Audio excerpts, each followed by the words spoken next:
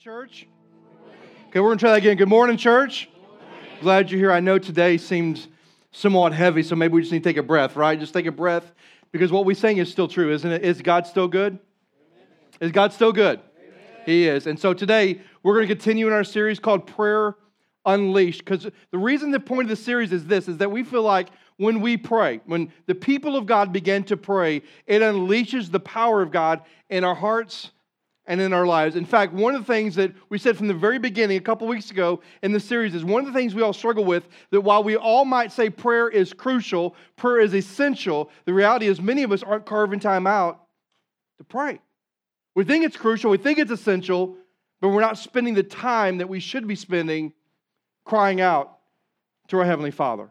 And so part of this series has been trying to help us find that motivation. And so one thing we've done, which is kind of silly on the one end, but hopefully you kind of pick up on this, is that I'm now a model, in case you didn't know. I'm now a model of this amazing shirt called How Can I Pray For You? I don't know why you're laughing, but I am this amazing model. So how can I pray for you? And this idea came from, and Rachel and Casey designed the shirt, was that, as you know, when I wear my Love God, Love People shirt, I wear my He Is Risen shirt out and about, I'm always getting people going, hey, I like your shirt, and it's always discussion starters. And so we thought, if we're going to be talking about prayer and we want to motivate people to pray, how about we just put the question on your chest, and when you're out and about, someone goes, hey, Chris, I like that shirt. And now you feel this great accountability to ask this question. Well, how can I pray for you? Right? Why? Because prayer is important. So if you want one of these shirts, they're like $5 or out the lobby. If we run out, we'll get more. But this is just a way for you and I to put it on ourselves, walk out to the world and go, listen, we're a people that care. And if you're struggling, because listen, when you go into Publix, or you go into Walmart, or you go into any place, are there people there that are struggling? Come on, are there people that are struggling? Man, you better believe they're struggling. And this shirt might just be the very thing that they need to see. You might be the very person they need to encounter to say, would you pray for me? So we're going to provide these shirts. If you want one, they're $5. Now here's the thing. The reason we're doing this is because I want us to be motivated to pray. Prayer is our lifeline. Prayer is our connection to our Heavenly Father. And some of you might say, well, Doug, I just don't know how to pray. Yes, you do. You do. You know how to talk. And if you know how to talk, you know how to pray. Prayer is only expressing your heart and your desire to the Lord and saying, Lord, I want to hear from you. That's it. That's what prayer is. And so we want prayer to be something that's important to us. And so we began this series going, if we want to motivate people to pray, maybe we need to start with this question. Why do we pray? Why is it important to pray? And so we started with, well, there's 3 reasons important. One is because when you pray, it demonstrates your dependence on God. When you pray, you're not informing God of what's going on. You're involving God into your life. You're saying, God, I need what? You. Prayer is also aligning our hearts with His will. See, when I pray, unfortunately, many of us, when we pray, we treat God like a vending machine, right? You put your change in, you push the button, and you expect to come out what you push the button to get, right? Like if I push a Diet Coke and a Diet Pepsi comes out, I'm offended, right? Because I wanted Diet Coke. I didn't want Diet Pepsi because it tastes flat all the time. I wanted a daggum Diet Coke. That's what I wanted when I pushed the button. And that's how we treat God. We push the button and we expect what we want to come out. But when we pray, we're not asking God to change His mind. We're asking God to do what? Change my mind. That's why we pray. And then last week we said, if we're going to be people that pray, maybe there's some different kinds of prayers that will be part of our life. And so last week we talked about the prayer of surrender. As if you're a believer in the room, one of the prayers that need to be part of our life is the prayer of surrender. Saying, God, what are the areas of my life that I need to relinquish to you? What are the areas of my life that I need to yield to you? Is it my doubts? Is it my fears? Is it my agenda? Whatever it is, God, what do I need to surrender to you? And today we're going to talk about another area that we need to add as far as a prayer life, in our prayer life, and that is we oftentimes not only need to pray a prayer of surrender, we need to learn to pray a prayer of brokenness. Does anybody like to be broken? It's not fun. But when I say pray a prayer of brokenness, I'm talking about realizing you're at the end of yourself and you do the only thing you know to do. Just cry out to God. You're in great despair, great distress, and you are at the end of your rope. And you just cry out to your Heavenly Father. And many of us in the room, we need to learn and know what it means to pray a prayer of brokenness. So today I want us to look at a guy, and I want us to look at the prayer of a prodigal guy whose name was Jonah. So if you have your Bible, I want you to turn to the book of Jonah. It's in the Old Testament. If you don't know where it's at, please look at your table of contents. There's no shame in that. But the book of Jonah. Now, just kind of bring you up to speed. When I talk about Jonah, oftentimes we immediately only focus on chapter 1. And really the first 5 verses. Because the first 5 verses of chapter 1 tell us a large portion of the story of Jonah. And if you don't know the story, I'm going to tell you real quick before we get into the main passage, which is in chapter 2. In Jonah chapter 1, we find out that there's this guy named Jonah that God calls out and says, Jonah, I want you to go to this people known as the Ninevites. I want you to go to the town of Nineveh, and I want you to preach a message because I want to do a work in their life. Now, what you need to know about that is Nineveh and the Ninevites were the arch enemy of God's people, the Israelites. They hated each other.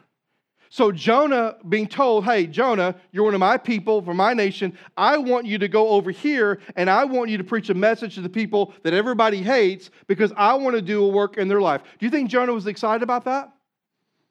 Come on, do you think Jonah was excited about that? No, not at all. So what did Jonah do? Not a rhetorical question. What did he do? He ran, right? Jonah ran. In fact, he ran the opposite direction. If you were to take the location where Jonah was at, and if he would have gone to where God told him, it was about 700 miles that direction. But Jonah set sail for a place called Tarshish, which was 3,000 miles away from where God wanted him. Let me put it in context. Basically, he was in Baton Rouge, Louisiana. And he decided that he was going to come to Orlando, Florida, and to go to Los Angeles. There's 2,540 miles between where you're sitting today and Los Angeles, California. And that's how far Jonah was going to run from God. So he really did not want to do what God called him to do, did he? And not only did he run from God, not only did he run the opposite direction, he also paid a toll. And the Bible says in chapter 1 that he paid a fare to get into a boat that would take him the opposite direction. He so badly wanted to get out of the presence of God, he not only ran the opposite way, he paid whatever it cost him. I don't care what it costs. I'm getting away from the presence of God. And not only did he run, not only did he pay a toll, guess what else he did? He got on a ship and he endangered the lives of everybody else on that ship just so he could run from God. So I think we can conclude Jonah did not want to do what God asked him to do. And then God steps in. Verse 17 of chapter 1 says, and then God appointed or provided a great fish. And what did the fish do to Jonah? Come on, church. What did the church do to Jonah? Swallowed him. Now, I know some of you out there are the skeptics. You're like, do you really believe that there's this humongous, large fish, possibly a whale, that swallowed him all whole, and he really was in there 3 days and 3 nights? And my answer is, you better believe I believe that. I believe it from the soles of my feet to the top of my head. I believe it with every fiber of my being. God, my God is just that big.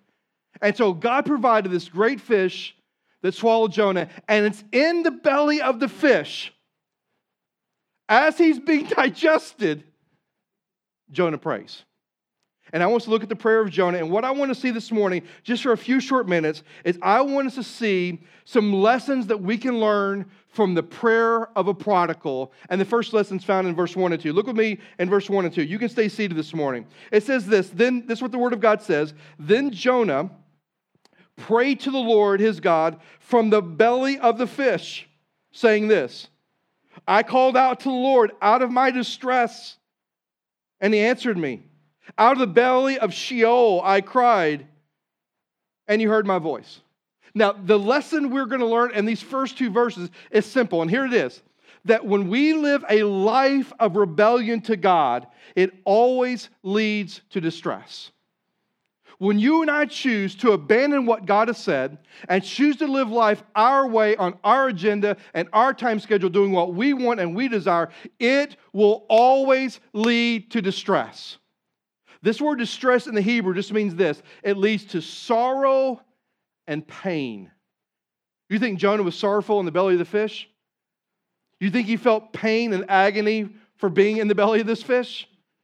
Sure he did. And I just want you to hear as we unpack this, that the reality is this, is that when you and I choose to rebel against the Lord, it will always lead to distress.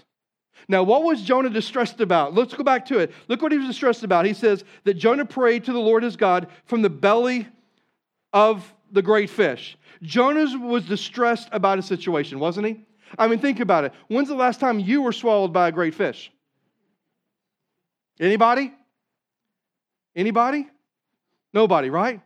So one reason that Jonah was distressed was his situation. He was distressed about his situation. He felt sorrow and pain for why he was at where he was at. He's in the belly of this great fish. In fact, he says this. He makes a comment, and he says, I called out to the Lord out of my distress, and he answered me out of the belly of Sheol. That word Sheol could translate hell, but in this passage it means grave. He's like, I'm in my grave. Life is coming to an end. I mean, just think about it. Come on, let's not be gross, but let's be honest. He's been in the belly of the fish for 3 days and 3 nights. Do you think he's beginning to be digested by the great fish? Do you think the digestive process is beginning to happen to the great fish?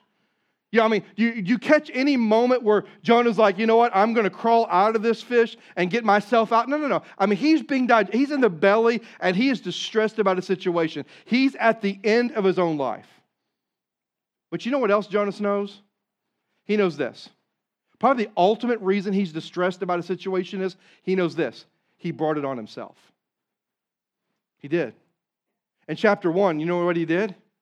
He told the sailors to throw him overboard because he knew that God was the one doing this. It's my fault. The reason this boat's about to sink, it's all on me. Throw me overboard.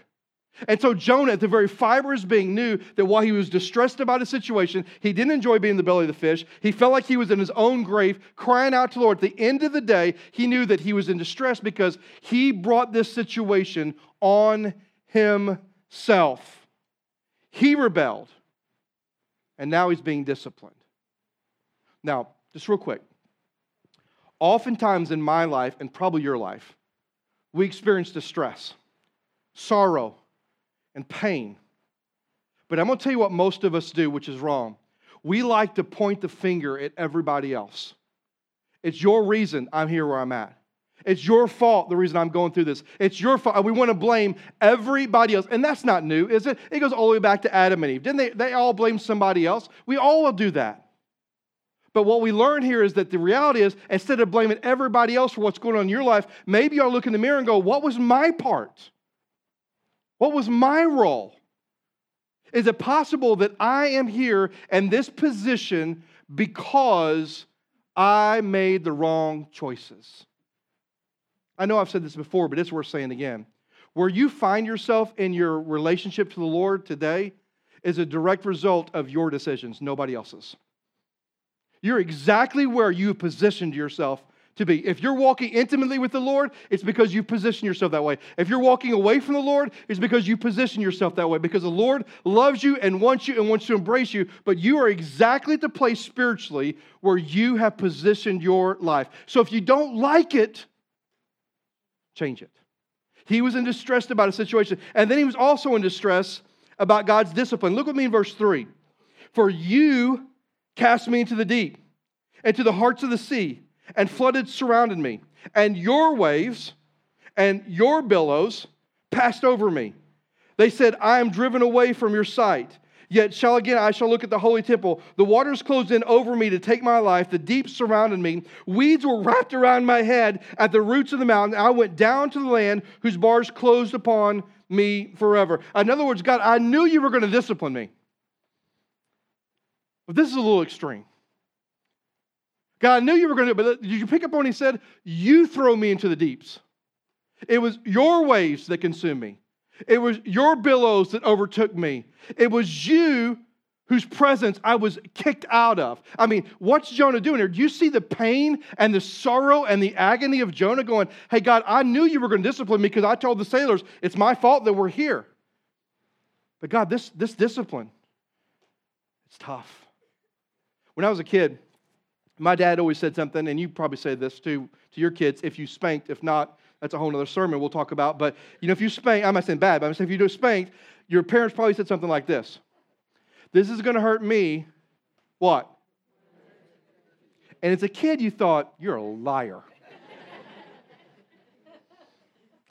As a parent, you got it, didn't you? You got it. And I think there's a moment in Jonah where he's just like, God, I'm in so much despair because I feel like you're the one that cast me in the waters. It's been your waves. It's been your billows. God, I've been kicked out of your presence.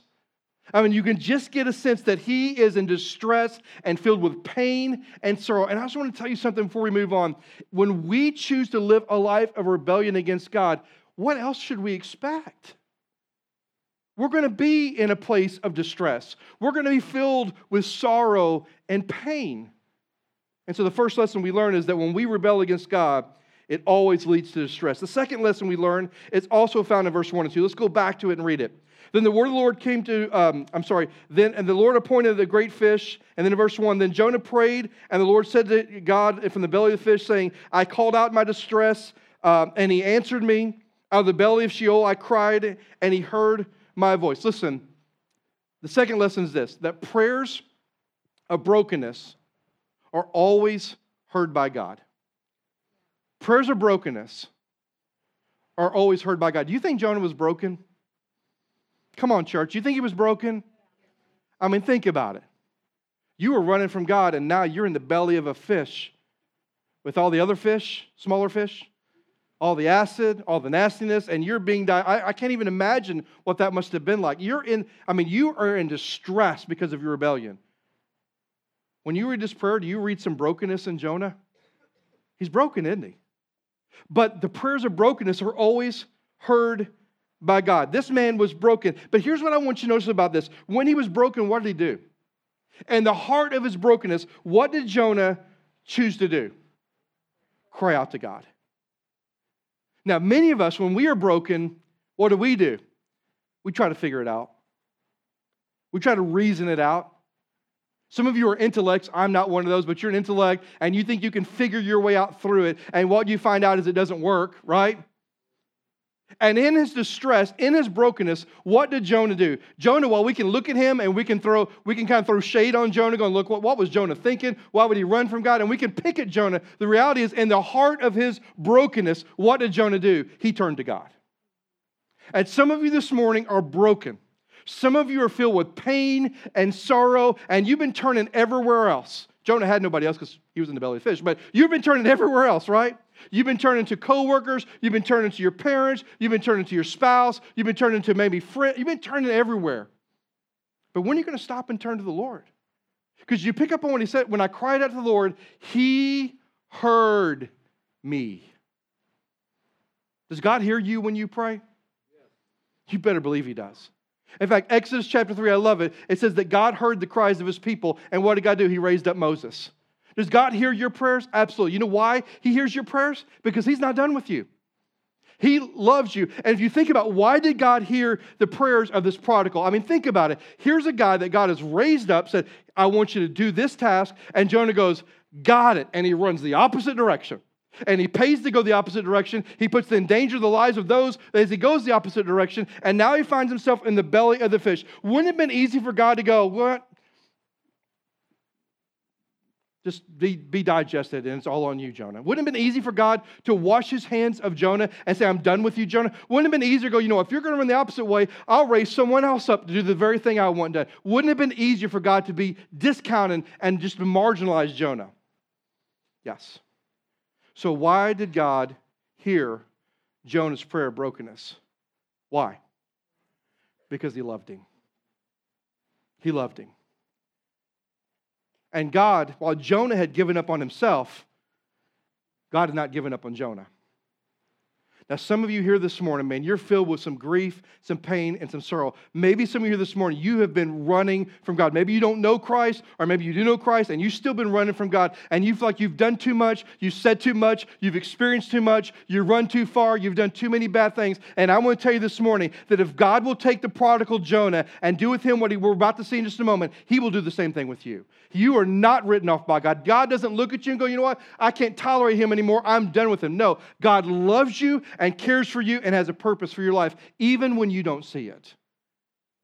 So the lesson we learn is, yes, when we rebel against God, it always leads to distress. But the second lesson is this, is that prayers of the brokenness are always heard by God. And let me show you a third lesson.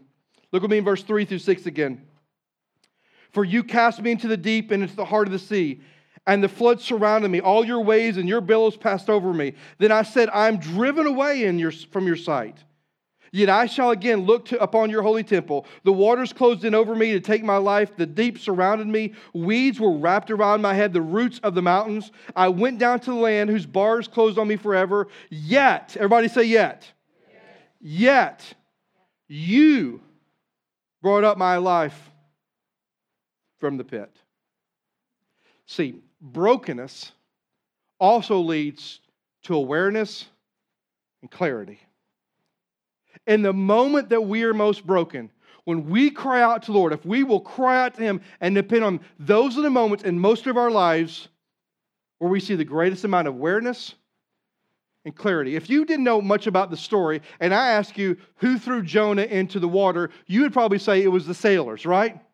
But it's Jonah, if you read the story, Jonah is aware, first and foremost, that God is the one who provided the fish. God provided the fish. You pick up on what he said there? He said, but you have brought me up out of the pit. In other words, God, this was all your doing. This was you at work, God. The sailors were just tools that God used. God wanted to bring Jonah to the end of himself. So He provided a fish to swallow him whole. Now think about that. Is that a drastic measure that God would go to just to get Jonah's attention? Come on, is that pretty drastic? Do you think He'll do the same thing for you? Do you think He'll do the same thing for me? Sure He would. And I want to tell you something. I know we talk a lot about here, but I hope it's something we never forget about around here. It's this, that when God disciplines His children, just like God disciplined Jonah, when God disciplines His children, He never disciplines to pay them back. He disciplines to bring them back. When you punish your kids, are you doing it because you're fed up, you're done, and you're writing them off? Are you doing it because you want to bring them back? You want them to know what obedience looks like. You want them to know what it looks like to live a life that's honoring and pleasing to you and to the Lord. I mean, why do you discipline your kids? To bring them back. See, God wanted Jonah to get to the end of himself, not to pay him back, but to bring him back. God wanted Jonah to associate rebellion with pain. You rebel, pain's coming. And so Jonah, for the first time as we read this, when he says these words, yet you brought me up from the pit, it's Jonah's awareness that it was God who did all this. God had orchestrated the great fish. Even in his rebellion, God had been the one masterminding everything. And not only was he aware, now he sees things clearly for the first time. Look at me, verse 7 and 8. Look how he sees things differently. When my life was fading away, I remembered the Lord. And my prayer came to you into your holy temple.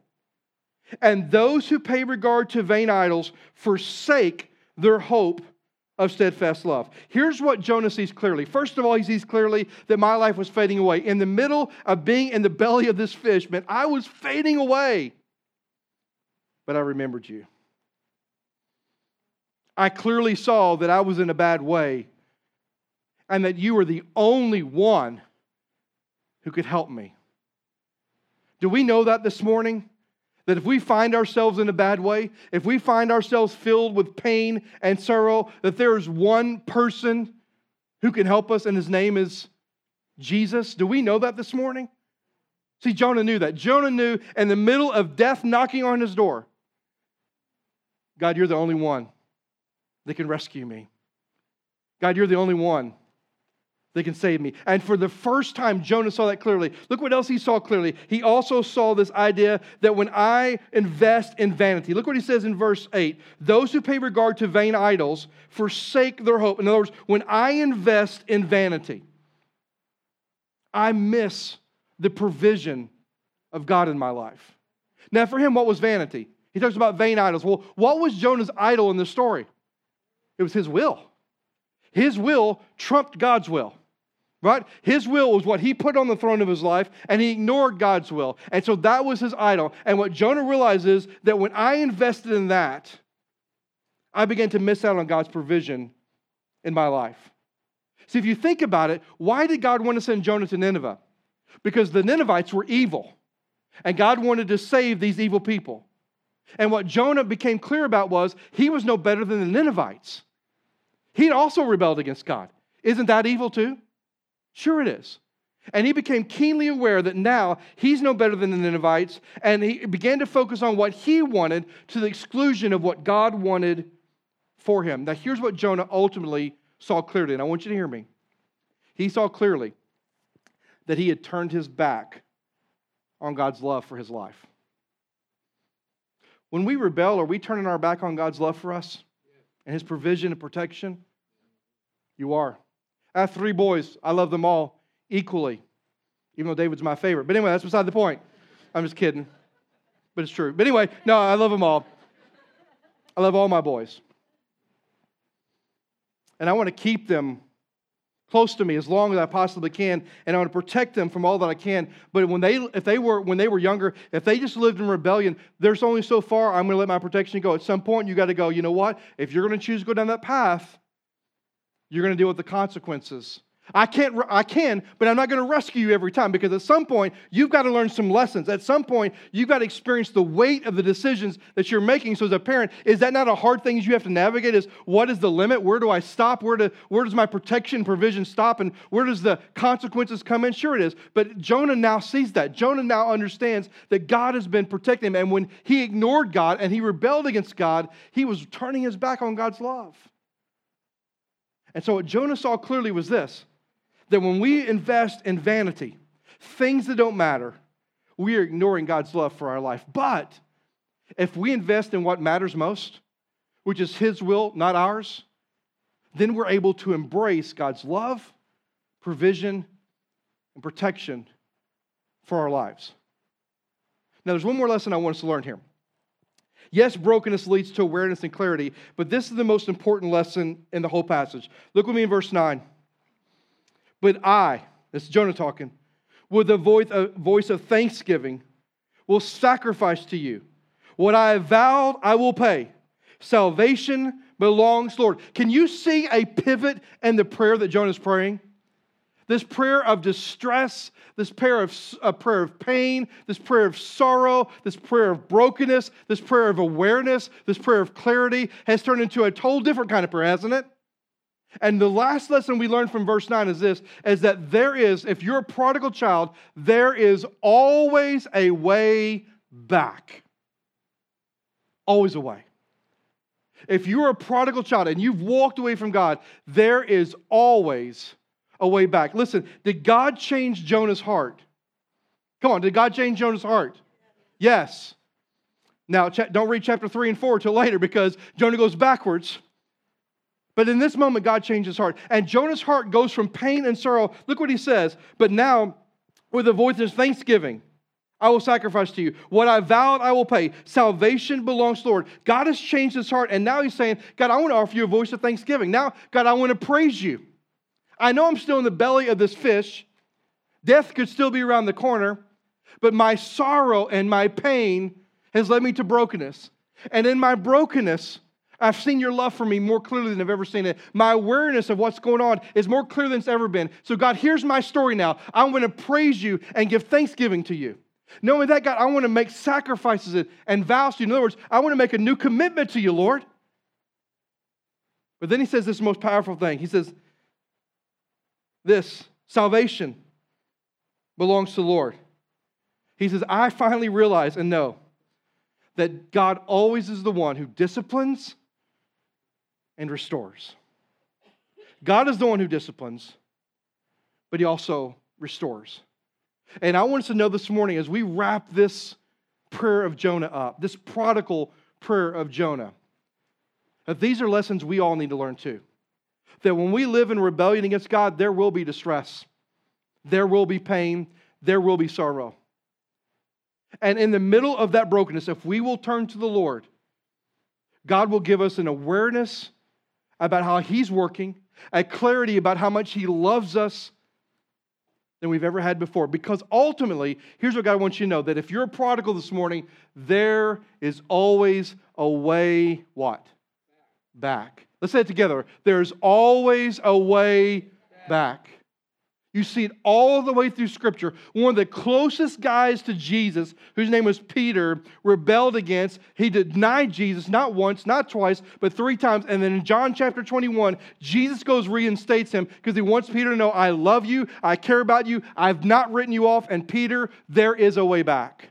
And I want you to know this morning, wherever you find yourself, there is a way back. But what we need to do is what Jonah did. We need to pray a prayer of brokenness to the Lord. And maybe this morning you're a follower of Jesus and you've been rebelling against the Lord. Would you come home? Just come home. Hey, listen, don't even clean yourself up spiritually. Just come home. Hey, don't mend anything because it's still broken. Just come home. Let God do what God does best. God will clean you up. God will mend what's broken. Just come home. Just come home and say, God, would you break me? God, would you fill me? And God, would you restore me? Because I'm telling you, no matter how far you've run, if you're a believer, God's not done with you. God has not written you off. He has a plan and a purpose for your life. Would you just come home? And if you're here this morning and you've never trusted Christ, can I tell you the most important prayer you can pray? Is the prayer of salvation. Because the beautiful thing about the story of Jonah is this, and it's the same story for you. I don't care what you've done. I don't care what you've said. I don't care what you've not believed. If you will come to a place where you will acknowledge that there's a God in heaven who loves you, and even though you've lived a life apart from Him, He wants you to come back to Him. He wants you to come to Him. He's willing to take you in. And it's as simple as praying a prayer of salvation. Say, Lord Jesus, I know that I'm a sinner. I know that I blow it. I know that I've said things and done things and thought things that violate your word. But I'm going to ask you, would you forgive me for my sins, Jesus? Would you come into my life and save me and change me? And I'm telling you, if that's you this morning and you're willing to say those words, it can't be my words, it's got to be the cry of your heart. If you will say those things, He will come into your life. He will save you and He will change you from the inside out. But can I tell you the best part? The best part is this, is that one day when you leave this world, if you make that decision, and if you leave this world, you can know that you will spend for all eternity with Jesus in heaven. So what prayer this morning do you need to pray? A prayer of salvation or a prayer of brokenness? If you need to come this morning, in just a moment, this altar is going to be open. You can come, kneel with these very uncomfortable steps, and you can just pray before God. Say, God, I need you. I need your intervention in my life. Maybe you need to slide off to the side, and Kelly and Jason will be over here, and Pat and Willie will be over behind the curtains. You just need somebody to pray for you. But wherever you find yourself this morning, I believe with every fiber of my being, one of the prayers that need to be part of our lives as Christians is not just a prayer of surrender, but a prayer of brokenness. God, I'm at the end of myself. I desperately need you. God, you're disciplining me, and it seems kind of harsh, but I know you've got a plan. God, I know you've not given up on me. God, while I've written myself off, I know you've never written me off. God, I thank you that there's always a way back to you. I'm just telling you, some of us need to pray that this morning. Let's all stand together if you would. Everybody stand with me. Every head bowed and every eye closed. Let's just stand together. God, I love you. I thank you for today. I thank you for Coach Piccolo and Coach Harmon joining us today. God, my heart is so broken for them. God, I pray that you could help me and us as a church shoulder and carry some of that burden for them. But God, I pray this morning for us that we would recognize that maybe one of the prayers that need to be part of our life is the prayer of brokenness. The prayer of a prodigal like Jonah, who spent some time running from you, walking away from you, doing life on our own, the way we see fit, the way we want things. And God, when we do that, we need to know that when we choose to live life our way and to the exclusion of how you want us to live, there will be discipline. We will find pain and sorrow will greet us. But God, when that pain and sorrow comes out of our rebellion, I pray that that would lead us to brokenness. And that brokenness, God, would lead us to a place of being aware of how much you love us and see clearly how you're working on our behalf. God, I thank you this morning that no matter where we find ourselves, that there is a way back home to you. No ifs, no ands, no buts.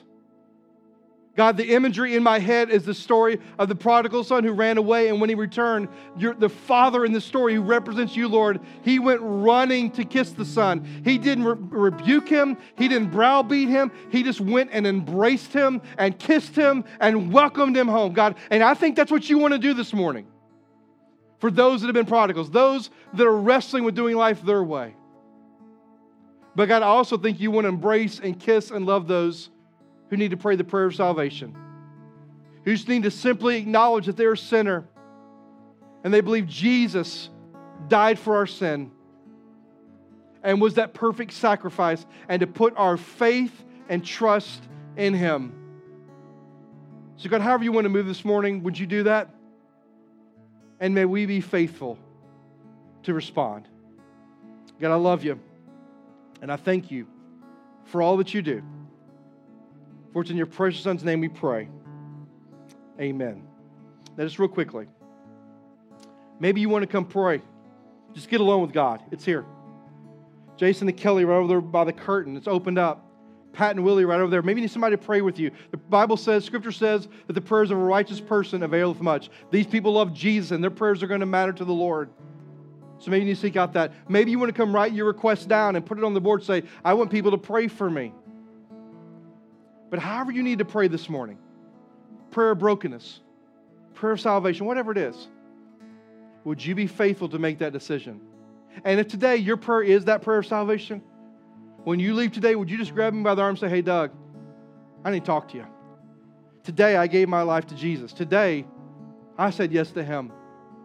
And I'm going to be honest, if that's your story, we're probably going to hoop and holler a little bit. We're going to celebrate. You know why? Because now you've passed from death to life. And now you're going to have a home in heaven with Jesus. And quite frankly, that's worth celebrating more than any college football or our professional football game in the world. And we're going to celebrate together. So if that's your decision, let us know that. But wherever you find yourself this morning, let's just respond as the Lord prompts our heart as we worship.